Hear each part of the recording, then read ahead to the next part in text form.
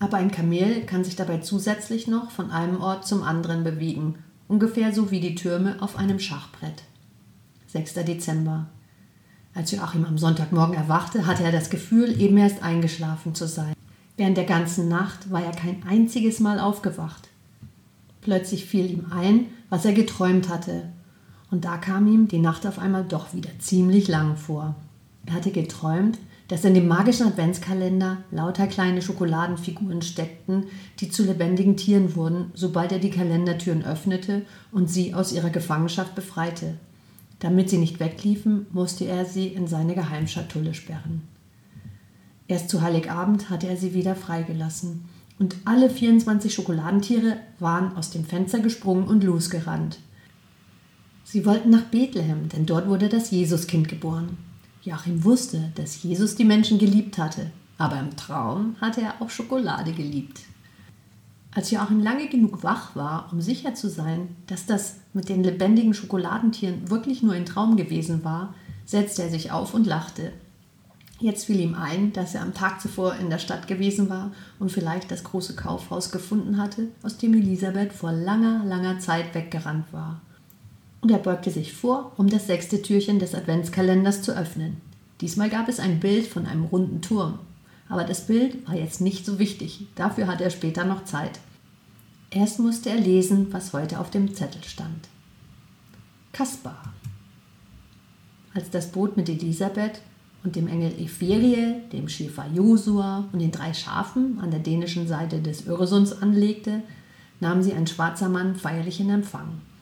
Elisabeth entdeckte ihn als Erste. Der Engel, der ruderte, hatte dem Land den Rücken zugekehrt. Josua war zu beschäftigt, die Schafe ruhig zu halten. »Da steht ein Schwarzer«, sagte sie nur. Der Engel sah sich kurz um und sagte, »Dann gehört er zu uns.« Der Schwarze trug einen dunklen Umhang mit Goldknöpfen, eine rote Trikothose und Lammfellschuhe. Er schritt auf sie zu, packte das Boot und zog es aufs Land. Die Schafe sprangen als Erste heraus. Nach einer Weile standen auch alle anderen am Strand. Der Mann mit den schönen Kleidern bückte sich und gab Elisabeth die Hand. »Sei mir gegrüßt, mein Kind, und willkommen in Seeland. Ich bin König Kaspar von Nubien.« »Elisabeth«, sagte Elisabeth und machte einen höflichen Knicks. Sie war so verwirrt, dass sie gar nicht recht wusste, wie sie sich verhalten sollte. Vielleicht hätte sie sagen sollen, dass sie Elisabeth Hansen aus Norwegen sei. Aber das wäre nicht sonderlich witzig gewesen, nachdem er sich gerade erst als König von Nubien vorgestellt hatte. »Das ist einer der 3 Weisen aus dem Morgenland«, flüsterte Epheriel feierlich. »Oder einer der heiligen 3 Könige«, nickte Josua. Keine dieser Aufkünfte machte die Lage für Elisabeth leichter. Der schwarze König beugte sich zu ihr herab und sagte, »Die Freude ist auf meiner Seite des Irrsinns. Ich warte hier nämlich schon lange auf euch, dass ich am Ende zwischen 1701 und 1699 Himmel und Hölle spielen musste.« Das klang so geheimnisvoll, dass sich Elisabeth die Augen reiben musste, um festzustellen, ob sie tatsächlich wach war. Es war schon schwierig genug, auf dem Asphalt Himmel und Hölle zu spielen, aber wie machte der Weise das zwischen verschiedenen Jahren? Er erklärte es genauer. Als ich im Jahre des Herrn 1701 an diesen Strand kam, tauchten hier auch einige Fische auf, und sie bekamen einen solchen Schrecken, als sie einen der heiligen 3 Könige entdeckten, dass ich einen Schritt zurücktreten musste. So kam ich ins Jahr 1700. Ich setzte mich und spähte über den Öresund, aber nach einer Weile kamen 2 Soldaten aus der Festung in Kopenhagen geritten. Auch sie erschraken ein wenig, als sie einen schwarzen König sahen. Im Moment bin ich nämlich der einzige Schwarze in Dänemark, zumindest der einzige, der noch dazu ein heiliger König ist. Das erweckt Aufsehen. Alte Gewohnheiten sitzen tief, und es kann ziemlich schwer fallen, sich an eine völlig neue zu gewöhnen. Ich bin deshalb schnell ins Jahr 1699 zurückgekehrt. Seither warte ich hier. Seither sind mir weder Tiere noch Menschen begegnet.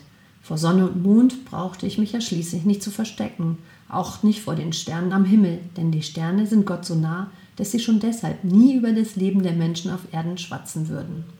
Elisabeth wusste nicht, ob sie alles verstanden hatte, aber ihr war klar, dass sie mit einem richtigen Weisen sprach.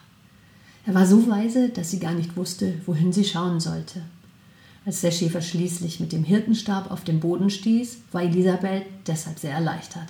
»Nach Bethlehem, sagte Josua. und der kleine Pilgerzug setzte sich wieder in Bewegung. Zuerst die 3 Schafe, dann Josua und König Kaspar. Am Ende Elisabeth und Ephiriel. Sie liefen über die breiten Pflasterstraßen einer großen Stadt. Ephiriel erklärte, dass sie nun in Kopenhagen waren. Es war so früh am Morgen, dass die Straßen fast menschenleer waren. Elisabeth fand es einen wunderbaren Anblick, wie eine so große Stadt so völlig ohne Autos sein konnte. Da machte es auch nichts aus, dass die Straßen mit Pferdemist übersät waren. Die Uhr zeigt 1648, erklärte der Engel Ephiriel. Es ist das letzte Regierungsjahr Christians IV. Er wurde schon als kleines Kind zum König von Dänemark und Norwegen gekrönt, was jetzt bereits viele Jahre her ist. Auch von Norwegen, fragte Elisabeth. Auch von Norwegen, ja, denn Norwegen gehörte in dieser Zeit zu Dänemark. Christian IV. Hat die Städte Kongsberg und Kristiansand gegründet und er hat Oslo in Christiania umgetauft. Er liebte Norwegen sehr und war oft zu Besuch dort. Bald hatten sie das Zentrum der dänischen Hauptstadt erreicht. Sie blieben vor einer Kirche mit einem runden Turm stehen. Das ist Rundetårn, der Turm, den König Christian gerade an die Dreifaltigkeitskirche hat anbauen lassen, sagte Ephiriel. Obwohl Kirchtürme ein schöner Anblick sein können, fand er es schade, den Turm einfach so nutzlos herumstehen zu lassen. Deshalb ist dieser Kirchturm und Aussichtsturm zugleich. Und Astronomen können dort oben in aller Ruhe die Bahnen der Planeten und die Stellung der Sterne am Himmel studieren.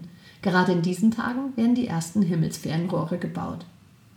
Das ist ja eine seltsame Mischung, meinte Elisabeth. Und so hatte sie das Gefühl, auch etwas Kluges sagen zu müssen. Aber wieder schien sie damit kein Glück zu haben, denn der Weise schüttelte den Kopf. Auch die Sterne wurden von Gott erschaffen, sagte er. Die Sterne am Himmel zu studieren kann deshalb genauso viel wert sein wie ein Gottesdienst. Aber hier gibt es ja weder Wüsten noch Kamele. Elisabeth sah ihn an und der Weise fuhr fort. Die beste Methode, die Sterne zu studieren, ist, nach Ansicht aller heiligen Könige, auf einem Kamelrücken in der Wüste zu sitzen. Es ist ungefähr so, wie auf einem Turm zu sitzen, aber ein Kamel kann sich dabei zusätzlich noch von einem Ort zum anderen bewegen. Ungefähr so wie die Türme auf einem Schachbrett. Das Einzige, was ein Kamel gewisse Probleme macht, ist, durch ein Nadelöhr zu gehen. Elisabeth blickte verwundert zu dem Weisen. Sie wusste wirklich nicht, ob sie auch einen Kamelrücken mit einem Kirchturm gleichsetzen wollte. Und sie wusste genauso wenig, ob sich eine Wüste mit einem Schachbrett vergleichen ließ. Kaspar räusperte sich ein paar Mal. Der Nachteil solcher Aussichtstürme ist, dass sie in der Regel ganz still stehen. Ich habe mal einen Turm gesehen, der über 1000 Jahre am selben Fleck gestanden hat. Da müssen die Mauern die Aussicht am Ende doch satt kriegen. Andererseits haben sie miterlebt, wie die Menschen gekommen und gegangen sind. Und das hat ihnen vielleicht doch zu größerem Wissen verholfen. Elisabeth nickte. Kaspar registrierte es sofort. Mit einer geringen Handbewegung sorgte er dafür, dass keiner der anderen das Wort ergreifen konnte, denn er wollte Elisabeth unbedingt noch mehr erzählen. Es gibt genau 2 Möglichkeiten, weise zu werden. Eine ist die, hinaus in die Welt zu ziehen und sich so viel wie möglich von Gottes Schöpfung anzusehen. Die andere bedeutet, an einer bestimmten Stelle Wurzeln zu schlagen und alles, was dort geschieht, so sorgfältig wie nur möglich zu studieren. Das Problem ist bloß, dass es absolut unmöglich ist, beides auf einmal zu tun. Wieder war Elisabeth sehr verwundert über die Worte des Weisen. Sicherheitshalber klatschte sie in die Hände und der Engel und der Schäfer folgten ihrem Befehl. Das steckte auch Kaspar an. Jetzt klatschte er selber in die Hände, weil er so zufrieden mit dem war, was er gesagt hatte. Elisabeth dachte, es müsste lustig sein, immer so kluge Gedanken zu haben, dass man danach Lust hat, zu applaudieren. Der heilige König schien ihre Gedanken zu lesen. Er sagte, kluge Gedanken zu denken ist fast wie ein Besuch im Zirkus. Dabei rede ich weder von einem Clown-Zirkus noch von einem Elefantenzirkus, sondern von einem echten Gedankenzirkus. Aber natürlich danke ich allen Clowns und Elefanten für ihre Aufmerksamkeit. User stieß mit dem Hirtenstab aufs Pflaster. Nach Bethlehem, sagte er, nach Bethlehem. Und der Pilgerzug setzte sich wieder in Bewegung. Erst die Schafe, dann Schäfer, Weiser, Engel und Elisabeth. Durch die Stadt ging es hinaus aufs Land, durch wogende Kornfelder und kühle Laubwälder. Elisabeth hielt Dänemark für ein schrecklich flaches Land, aber das hatte sie ja schon vorher gewusst. Besonders flach wirkte es, weil es keine hohen Gebäude gab. Das Einzige, was sich selten mal aus der Landschaft erhob, waren die Kirchen, an denen sie vorüberkamen. Sie sahen das Meer in der Ferne und erreichten eine kleine Stadt. Ephiriel erzählte, dass die Stadt Corceux hieß und am großen Belt lag, dem breiten Sund zwischen Fünen und Seeland. Die Menschen in der Stadt wären fast umgefallen, als sie den seltsamen Zug entdeckten.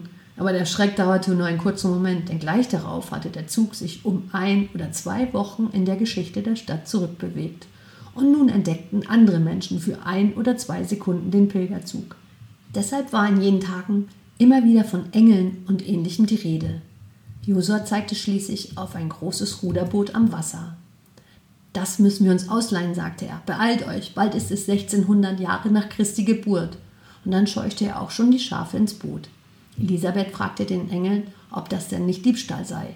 Aber der Engel erinnerte sie daran, dass Jesus sich auch einen Esel leihen musste, als er in Jerusalem einzog. Schließlich fuhren sie alle zusammen über den großen Belt. Der Engel nahm das eine Ruder, der schwarze König Kaspar das andere. Und der Weise musste hart zulangen, um genauso kräftig zu rudern wie der Engel. Als Mama kam, um zu sehen, was sich hinter dem 6. Türchen des Adventskalenders befand, vergaß Joachim einen Moment, dass er nicht über das sprechen durfte, was er auf dem zusammengefalteten Zettel gelesen hatte. Mama beugte sich über das Bild. »Das ist bestimmt der Turm zu Babel.« Joachim schüttelte den Kopf. »Nein, das ist doch der runde Turm in Kopenhagen.« Mama sah ihn verwundert an. »Wer hat dir das denn erzählt?« »Keine Ahnung«, antwortete Joachim, denn das sagte Mama auch immer, wenn er ihr eine Frage stellte, die sie nicht beantworten konnte. Es ist übrigens ganz unmöglich, mit so einem Turm Schach zu spielen. Er steht ja ganz still. Und wenn man auf dem Turm sitzt, bekommt man die Aussicht bald satt. Aber zum Ausgleich vergrößert man vielleicht sein Wissen. Mama schlug die Hände zusammen und sagte, »Joachim, wie kommst du bloß auf solche Gedanken?«